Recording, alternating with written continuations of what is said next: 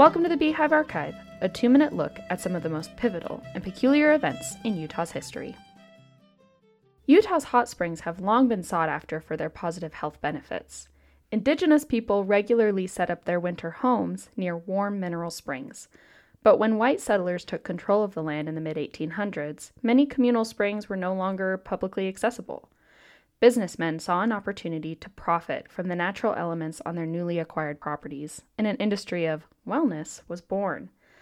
Savvy landowners sold visitors access to nature, giving them a temporary escape from the newly developed urban environments and a miracle cure for modern ailments. Relying on the warm waters to entice visitors, Dr. Rayson Slater developed the Utah Hot Springs in 1880 at the mouth of Ogden Canyon. A small steam engine ran between the resort and downtown Ogden, making the 8-mile trip an easy visit for many city dwellers. Popularity of the resort grew, and within 8 years, the destination boasted a hotel, saloon, dance hall, and commissary.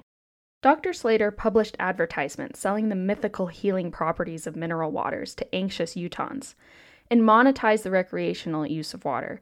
His newspaper ads promised that ailments such as rheumatism, asthma, syphilis, paralysis, nervous disease, and, as he called them, quote, all of the peculiar complaints and disabilities to which females are subject, could all be cured by a warm, sulfuric bath at his resort.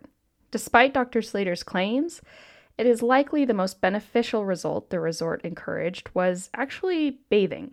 Visitors to the Utah Hot Springs escaped to the pools seeking cures for diseases that were often attributed to urban life. The close proximity of the resort to downtown Ogden offered those living in the city an easy day trip into nature.